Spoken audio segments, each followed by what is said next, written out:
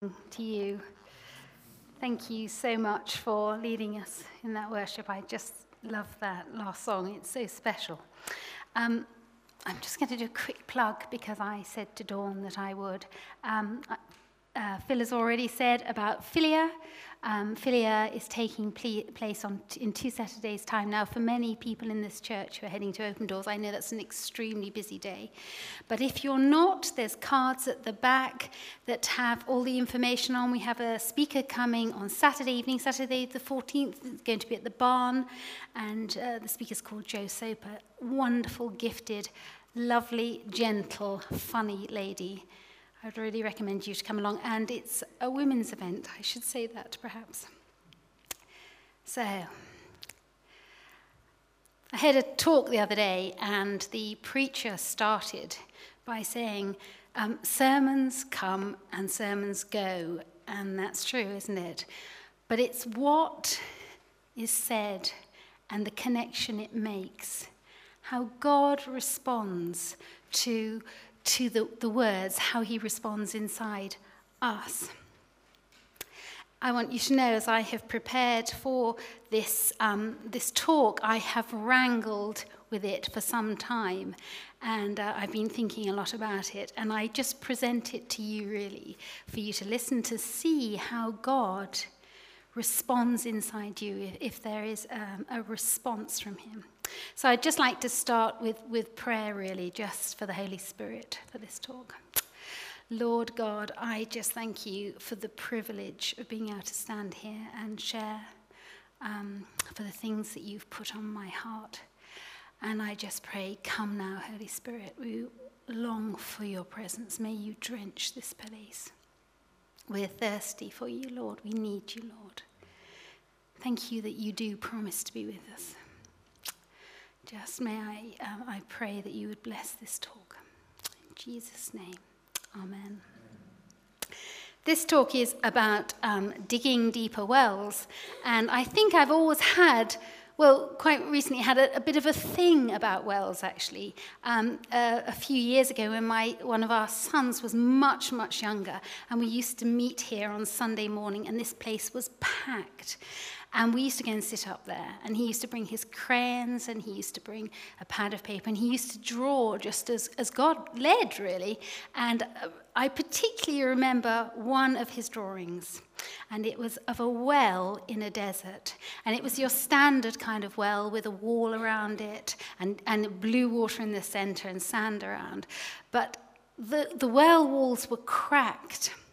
And through the cracks, the water was gushing. And the gullies that it made out into the sand was full of life. And I really thought that was such a statement of the Holy Spirit in a dry place, bringing life. And then last year, I spent a lot of time looking at the story of the Samaritan woman at the well, and Jesus meets her, doesn't he? And we know it so well, it's so familiar to us. And she goes towards to get water. Nobody else is around. And they start this conversation. And he's asking her for water, and then she's asking him for water. And he says something to her in John 4, and it's in verse 13. He's talking about living water. And he says, everyone who drinks this water, i.e. from the well he's sitting on, will be thirsty again. But whoever drinks the water I give them will never thirst. Indeed, the water I give them will become in them a spring of water welling up to eternal life. And to me, there was always a bit of a catch in that, because so often I feel very dry. I long for more, and I feel so dry. And then earlier this year, we came to church on a Sunday morning, and we were meeting in the school, and we brought friends with us to that service. And these are friends that we've known for many, many years. And at the end of the service, the guy spoke to a deacon and her husband and said, I have a prophecy for you. And he gave this prophecy. And then later he emailed it to Phil. And he said thank you for the sense of community that he had felt in our church that morning, the friendliness and the openness to the Spirit and for the word. And he sent that prophecy again. And Phil then, if I've got this right, read it out the next week at church as a word of encouragement. And then on Hungary, I think this was a day later, we came into, we meet on a Monday evening once a month to pray for an hour. And all around this room were prophecies that have been given to this church over months, over years of time. And I knew some of them, but I didn't know all of them. And it amazed me as I went around reading them, how they kind of dovetailed into one another. But as I read them again, as I read each one, I came back to this prophecy of the well, and in my mind I kept thinking, what does that mean? What does that look like? And there was a flip chart there, and I wanted to write on it, but what does that mean? What would that look like? And then I was asked to speak a little while ago, and I thought, well, what on earth am I going to talk about? And I thought, I'd really like to talk about wells. I'd really like to look at them. Perhaps we could just have a look at the word that was given. I should have asked that earlier, sorry. Thank you. So this is what our friend, and perhaps I need to just explain a little more about our friend. He has, in his time, led a church. And 2 years ago, he stepped aside from full-time leadership. And his call on his life is to go out to the nations. He travels a lot. And to speak into churches, to speak words of encouragement. And this is the word that he gave to us. I felt the Lord prompting me to share a call to dig deeper wells as he wants to fill them. His filling would be in proportion to the depth of the well. I was led to the widow in 2 Kings 4. I sensed this is a word of encouragement. Dig deep. I am aware that prophecies need to be weighed up. They need to be examined in the light of Scripture, and they are subject to interpretation. Today, this evening, I just want to look at wells in the Bible. I'd like to look at wells in the world today, and then I would like to come back to this prophecy. Wells are mentioned numerous times in the Bible.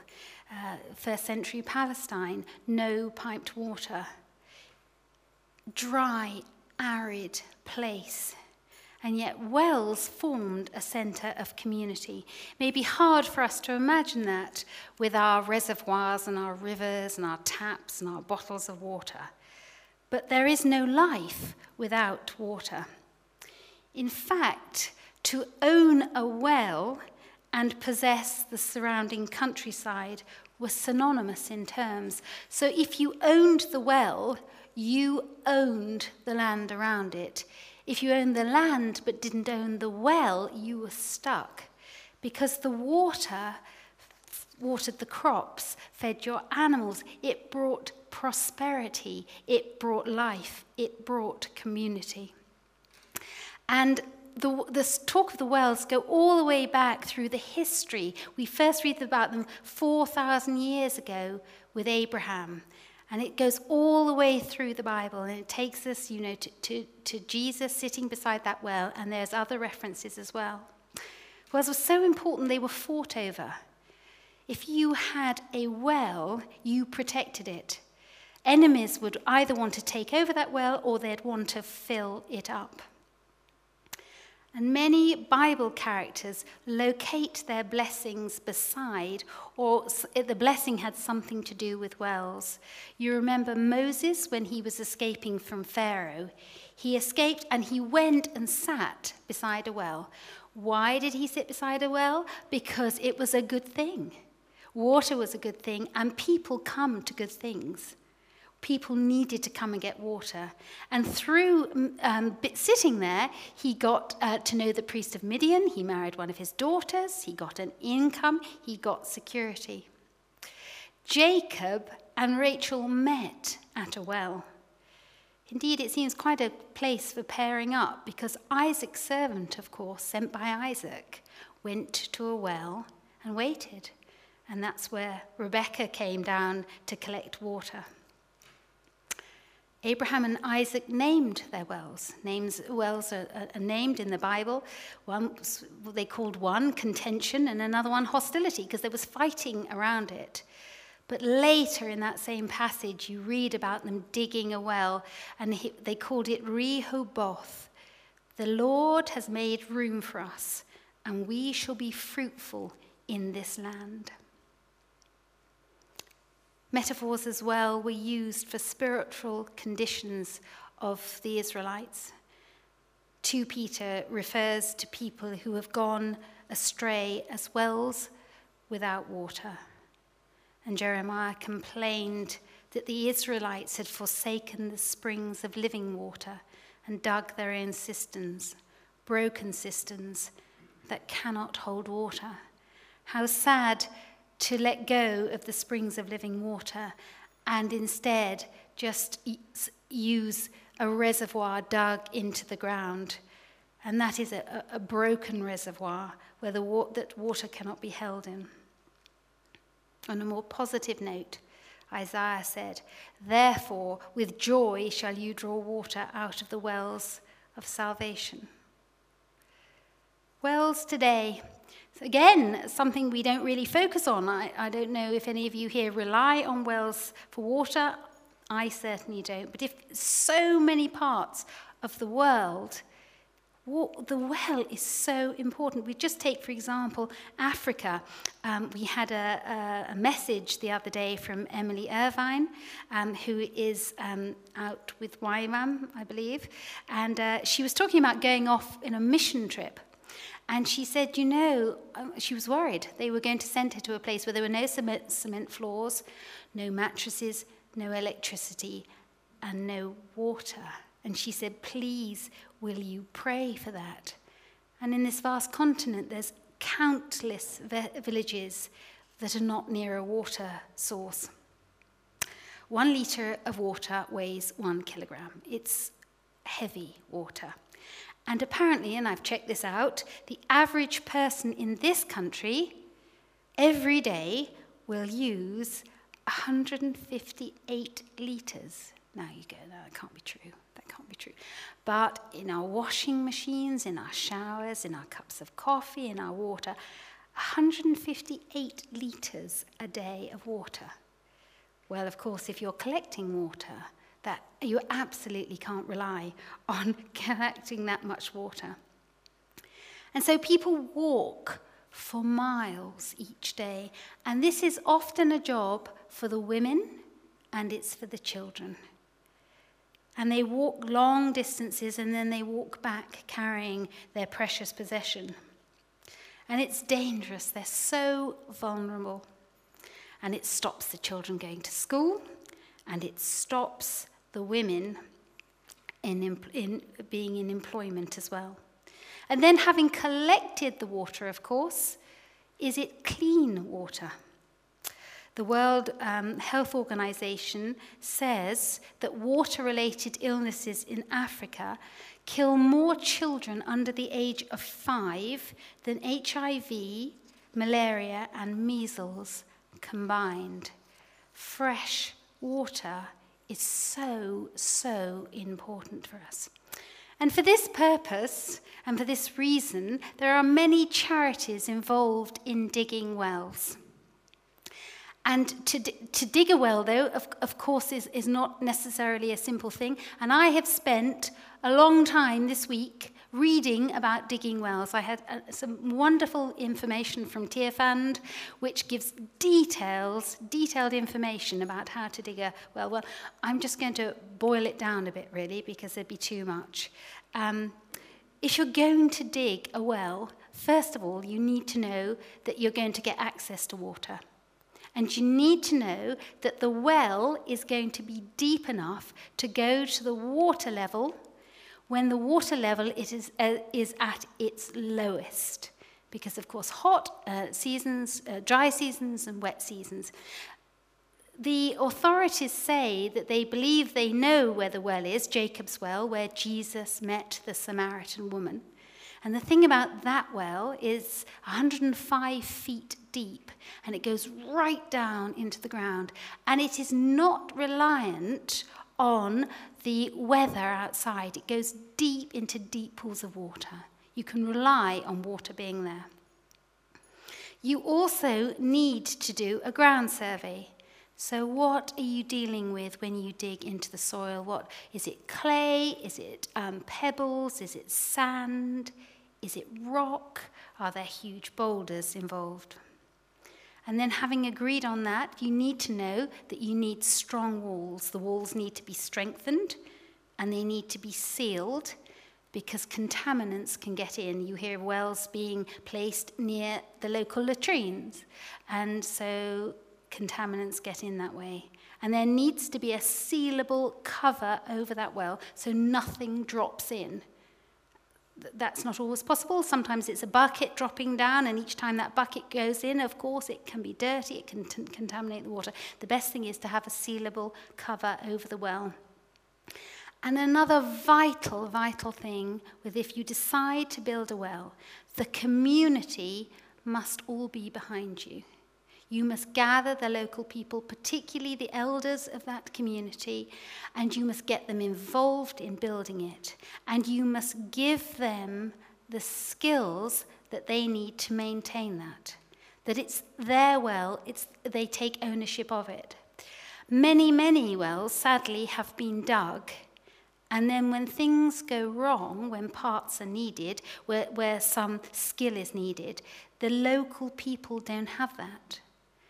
And then they walk away from the well because it's not theirs. It belongs to somebody else. Somebody else gave it to them.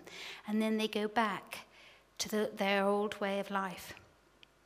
The Diocese of Kigezi in Uganda has this motto: water is life and Jesus is everlasting life. And with that, I just come back to the prophecy that was given to us. I just want to go through this, really, line by line, and look at it. First of all, I think it's good to notice in this prophecy that it is a word of encouragement. You know, this is a word that we can accept. This is saying, be encouraged. That's what John's email was, be encouraged to do that.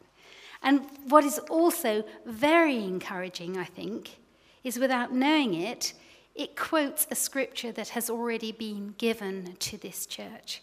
2 Kings 4 is the story of the widow who was desperate, who had just a tiny bit of oil left in her bottle.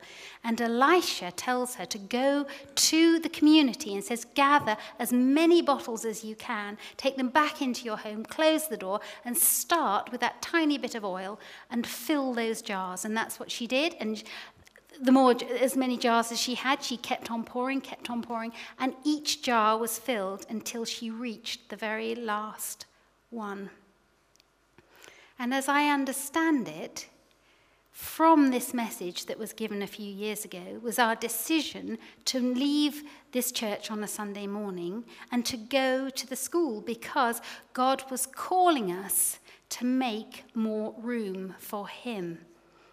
And that's what we needed to do. We were filling up here to make more room for him. The prophecies all talk about things, an amazing opening, an amazing, how can I say this? That things are, that God is going to do amazing things here. That's what I want to say. That in this church, that there is going to be a great outpouring of his Spirit. We're praying for 10,000 people. There's a sense of excitement as you read through these prophecies. It talks about our existing structures being insufficient. Revival. In this prophecy in May, it encourages us to dig deep. So again, it's about making room. It's about making room for God. But work like this is not talking about going out as we might have done before. This is talking about going down. When you dig, you go below the surface. It's hidden and it's tough work. And it means getting something that is packed down in darkness out and away into the light. There is no other place for it to go. You can't tuck earth or bricks or boulders to the side. There needs to be removal. In a well digging, it is necessary to know the soil conditions and to use the appropriate equipment. Shovels may do.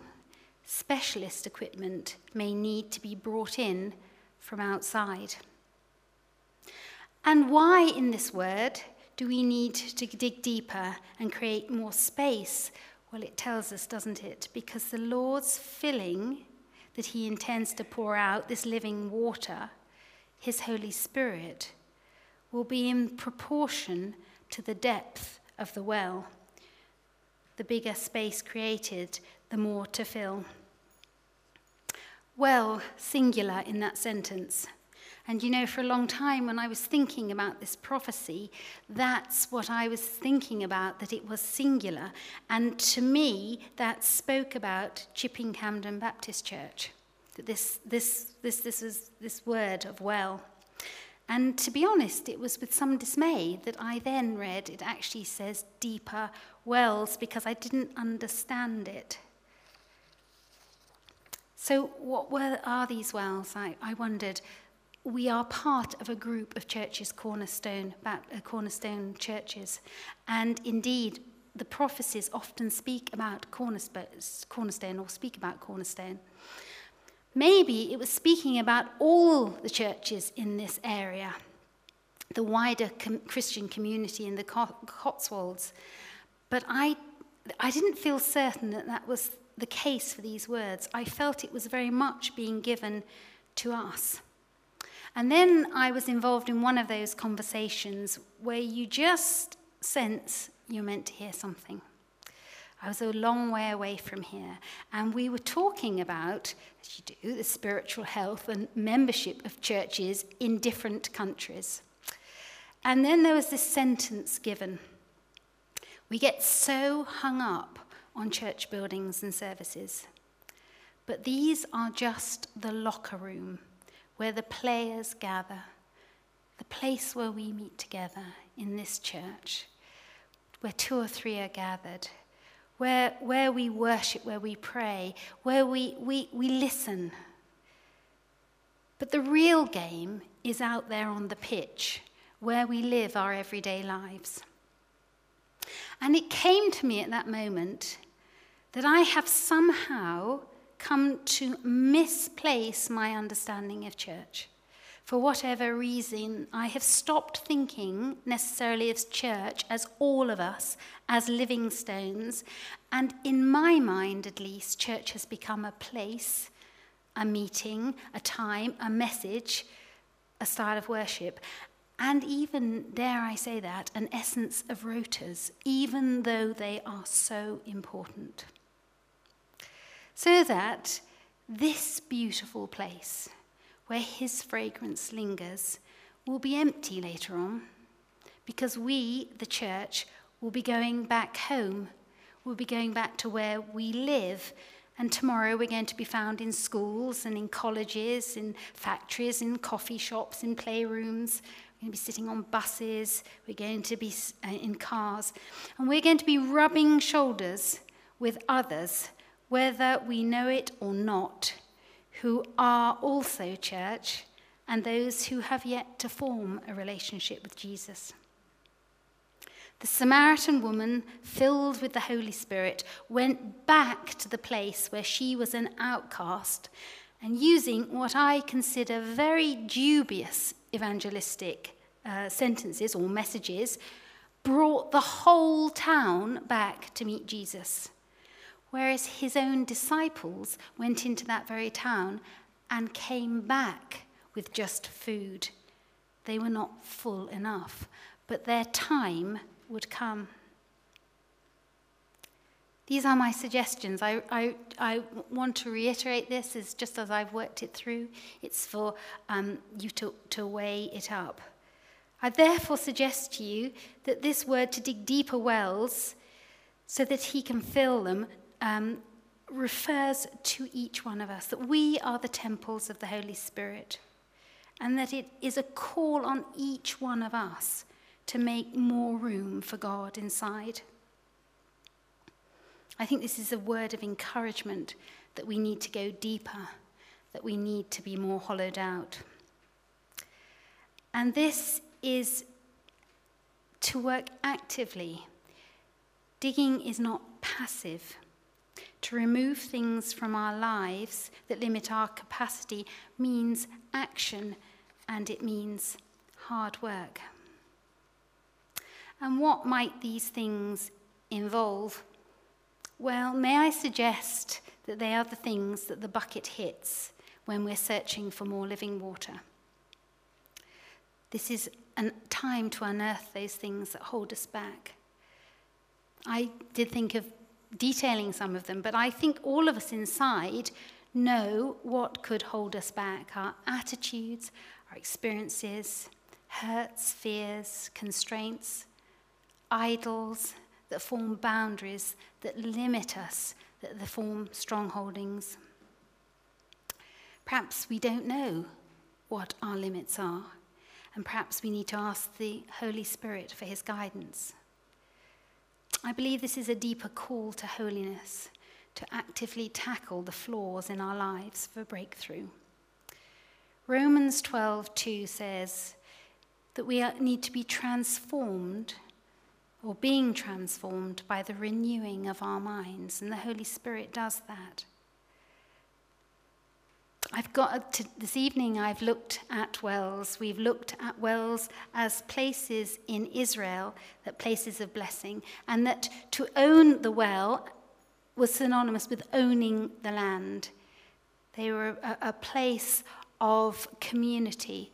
They were a place of prosperity.